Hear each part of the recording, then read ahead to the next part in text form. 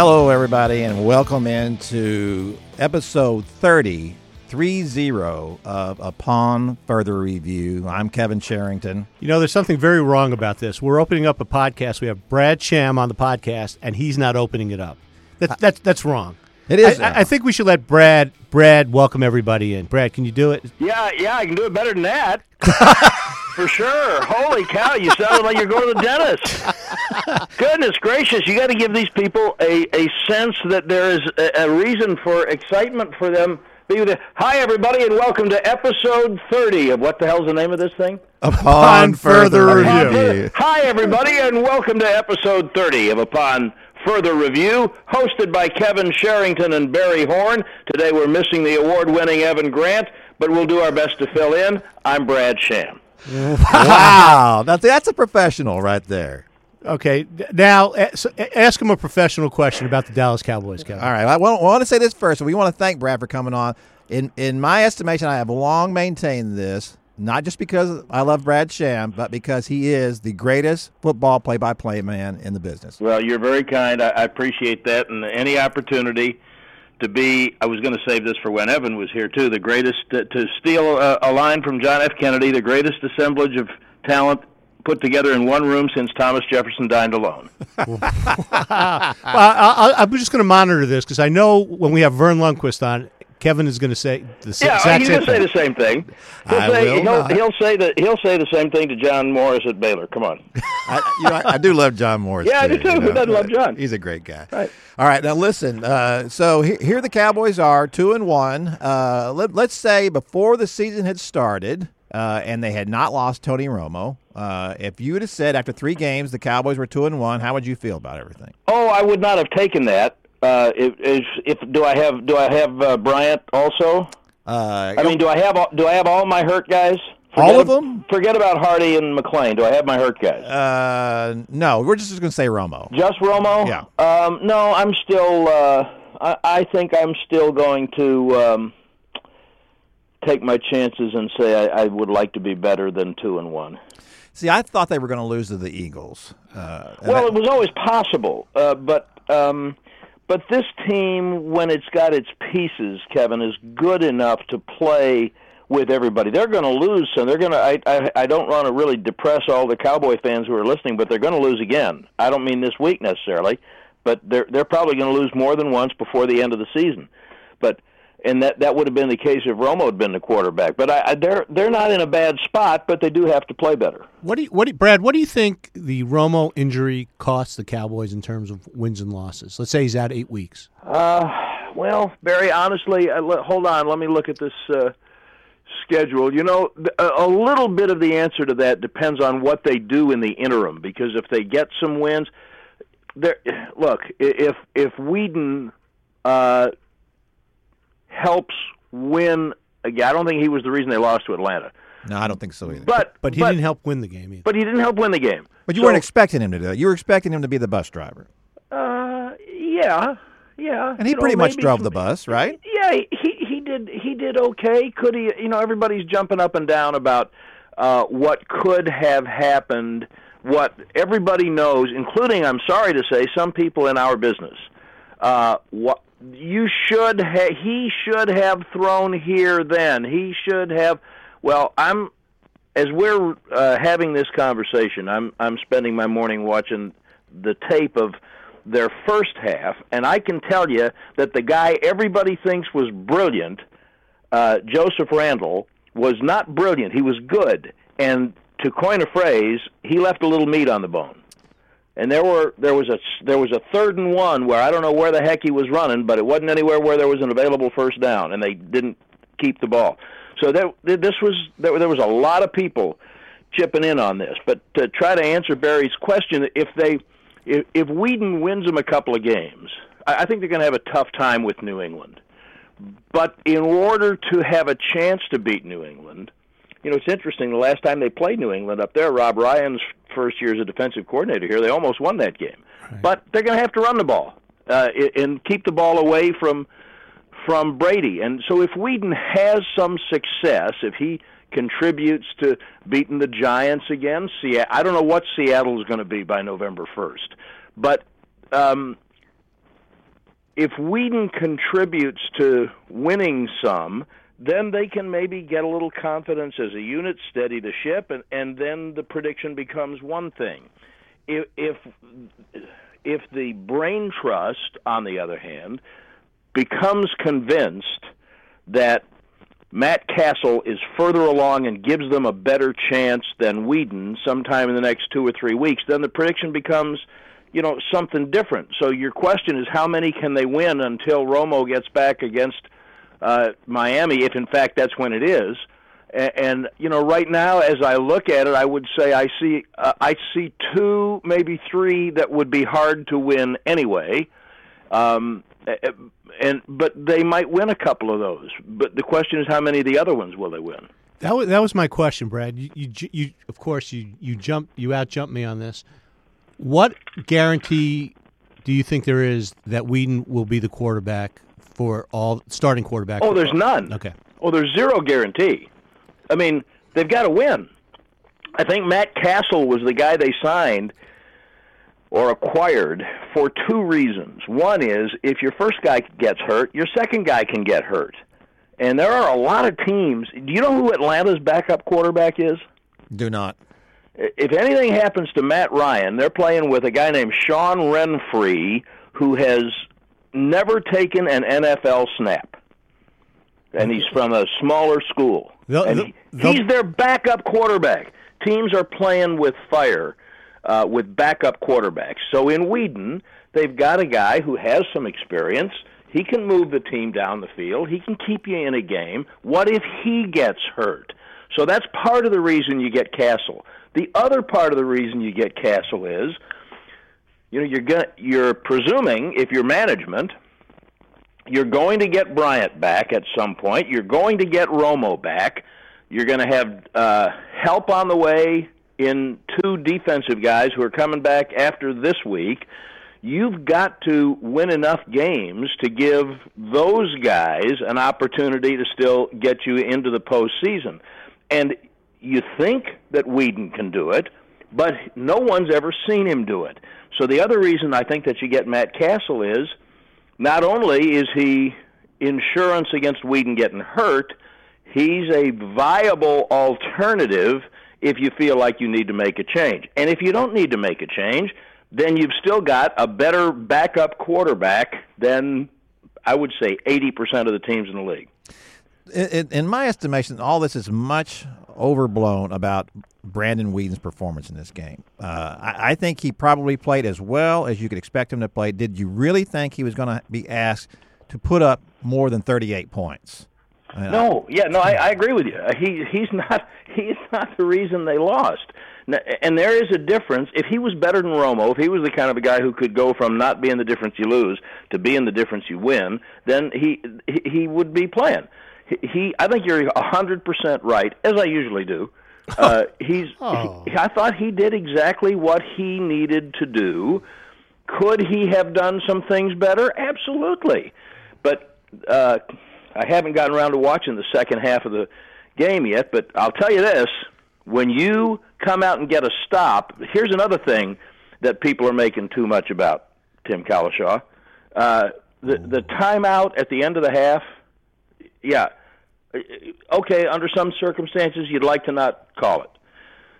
That doesn't mean you have to let them go march down the field in 40 seconds to kick the field goal. But that's not where the momentum changed, because Atlanta had the ball first to start the third quarter. Nick Hayden blocks 2 passes on consecutive plays, and they make them punt, and Dallas gets the ball at the 49-yard line. Now, that is how you start a half, and that's how you get momentum. They go penalty, negative run, penalty, 3rd and 26, can't convert, and right there is where the game turned, in my opinion. When you watch that game, and I'll have to say this, I was in Houston at a little Astros-Rangers series down there. And I read about it. Yeah. Probably in your column. It could have been. And at any rate, what do you feel like happened to the defense in this game? And we know that obviously they're missing. People are going down left and right. Yeah, Kevin, there's 2 answers to that question, and they're not contradictory. They're complementary. Number one is, at halftime, I turned to about 4 people in our booth and I said it's going to take 45 points to win this game. We are now playing arena football. That's what the NFL wants. NFL games are NBA games because a 20-point lead doesn't mean anything, and the most important thing is the fourth quarter, and it's whoever has the ball last. Time on the clock almost doesn't mean anything anymore. The way they've set up the rules and the way offenses are designed, the notion that Julio Jones was going to be kept in check like he was in the first half for the entire game was far-fetched. So it stood to reason to me that there was more coming. They were going to figure something out. Here's the other piece that complements that, I think. Babe Laufenberg says every week, if you want me to tell you who's going to win, you have to tell me who's going to play. It's not an excuse. It's a reason. They missed Romo. They missed Bryant. They really missed Jeremy Mincey. And they really missed Terrell McClain, of all people, who nobody knew was on the team. But the first 2 weeks, he was playing great. He might have had the best grades in the defensive line in Week 2 in Philadelphia. And his season ended with a turf toe like the one Sean Lee had a couple of years ago on the second to the last play of the stinking game. So now you have Jack Crawford and Ryan Russell in the defensive end rotation, and Davon Coleman, who they cut yesterday, working behind Tyrone Crawford at the nose tackle and the under tackle. So those players aren't as good. They're not good enough. It matters who plays. And to me, those were the biggest reasons that Atlanta was able to do things in the second half. But it still, for me, comes down to the running game. The most significant statistic, in my opinion, in the game was the number of plays. I hate to sound like Chip Kelly, but Atlanta ran, I want to say 50-something plays, 69 plays, something like that. Dallas ran 49. Now, their formula for success last year and their formula for success the first 2 weeks was to flip those numbers. When their running game's good and that defense is on the field a limited number of snaps, they're good enough to win. When you take Mincey and McClain and you still don't have Gregory and you take all those guys out, they're not good enough to win if they're playing 20 more snaps than the other team. That's why they lost. And see, I think that's the deal here is that we got used to Rob Marinelli going down to the bus stop and finding some people and say, do you want to play some football? And then they say, sure. And then he brings them back to Valley Ranch, and then he turns them into football players, and he makes something work. And I think that I think it's a perfect example of what you talked about with Terrell McClain.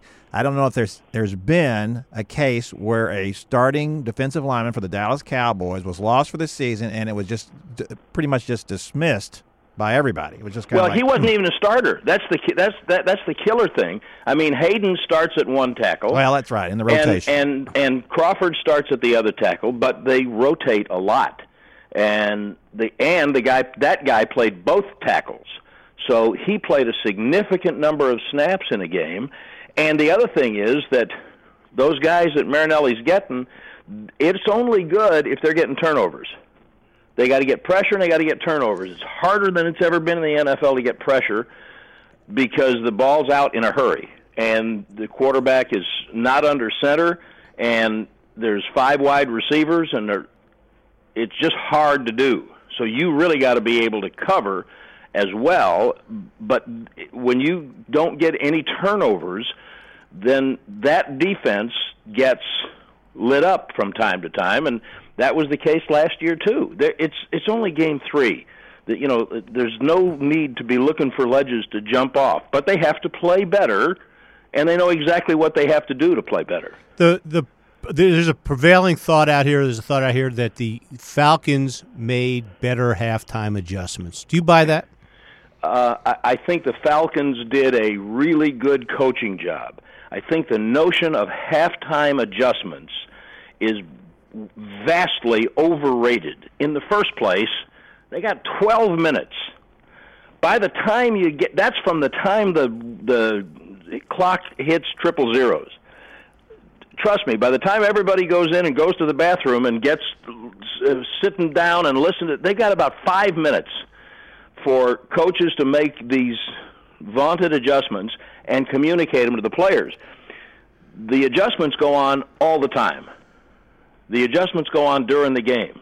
Do teams do some things differently at halftime? Sure. You got 5 minutes where there's no action, but those things have to happen during the game. I thought that what they did was a better job of executing their plan, and they had some, when you go back and look at some of the plays they ran and the ways they found to get Julio Jones the ball, places they put him, they lined him up at tailback one time, another time they put him in a left slot and dragged him across the formation, and he beat everybody to the outside and had a big gain because Ryan rolled left and turned around and threw back right. That's good coaching. They get paid too. They didn't have the ball that much in the first half because the Cowboys were running the ball and dominating it. I don't think it was so much, Barry, that they made brilliant halftime adjustments as that they coached well to begin with, and they had more of an opportunity to execute their plan. Let me ask you this: there's one player on the field that always I can't stop watching, and that's Sean Lee. You've been around this team for a couple of months, a couple of years, a couple of decades, a couple of centuries. Couple. Where does he fit in among the defensive when healthy of the players you've seen on this team? If he would ever be able to be healthy, I said 2 years ago that it was going to be him and Leroy Jordan in Cowboy middle linebacker lore. The guy, he is a complete throwback, and if he can stay on the field, he'll be as good a linebacker as they've ever had because he has that same kind of intensity that guys like Jordan and Dave Edwards and Howley, those guys had. But he's got insane focus and the God-given ability to get to the ball. He's very fast, a great tackler, and sometimes I wish I could not watch the ball and just watch him because he'll get you to the ball real fast. He's one of the best linebackers they've ever had, but he's got to stay on the field, and he knows it. He's got to stay on the field to join that company. Thanks for putting that in perspective. Kevin and I aren't old enough to have remembered Leroy Jordan. Yeah, that's okay. I'm happy to help. That's the thing about Sean Lee that gets me, Brad, is that you're right. There's been some great Cowboys linebackers and guys who were big hitters and around and were in the places they needed to be. The thing that to me that sets Sean Lee apart is just the way he comes up with the ball. I mean, the fumble recoveries, the interceptions. It's almost a little spooky to watch him do that, and why Sam Bradford tried to fit that ball in the end zone the other day, and there's Sean Lee. If I look back there and Sean Lee was covering a guy, I wouldn't. Yeah, I'd throw it somewhere else. Yeah. You're right. Yeah. Listen, Brad, I think that you have you hit your limit with us. Wait!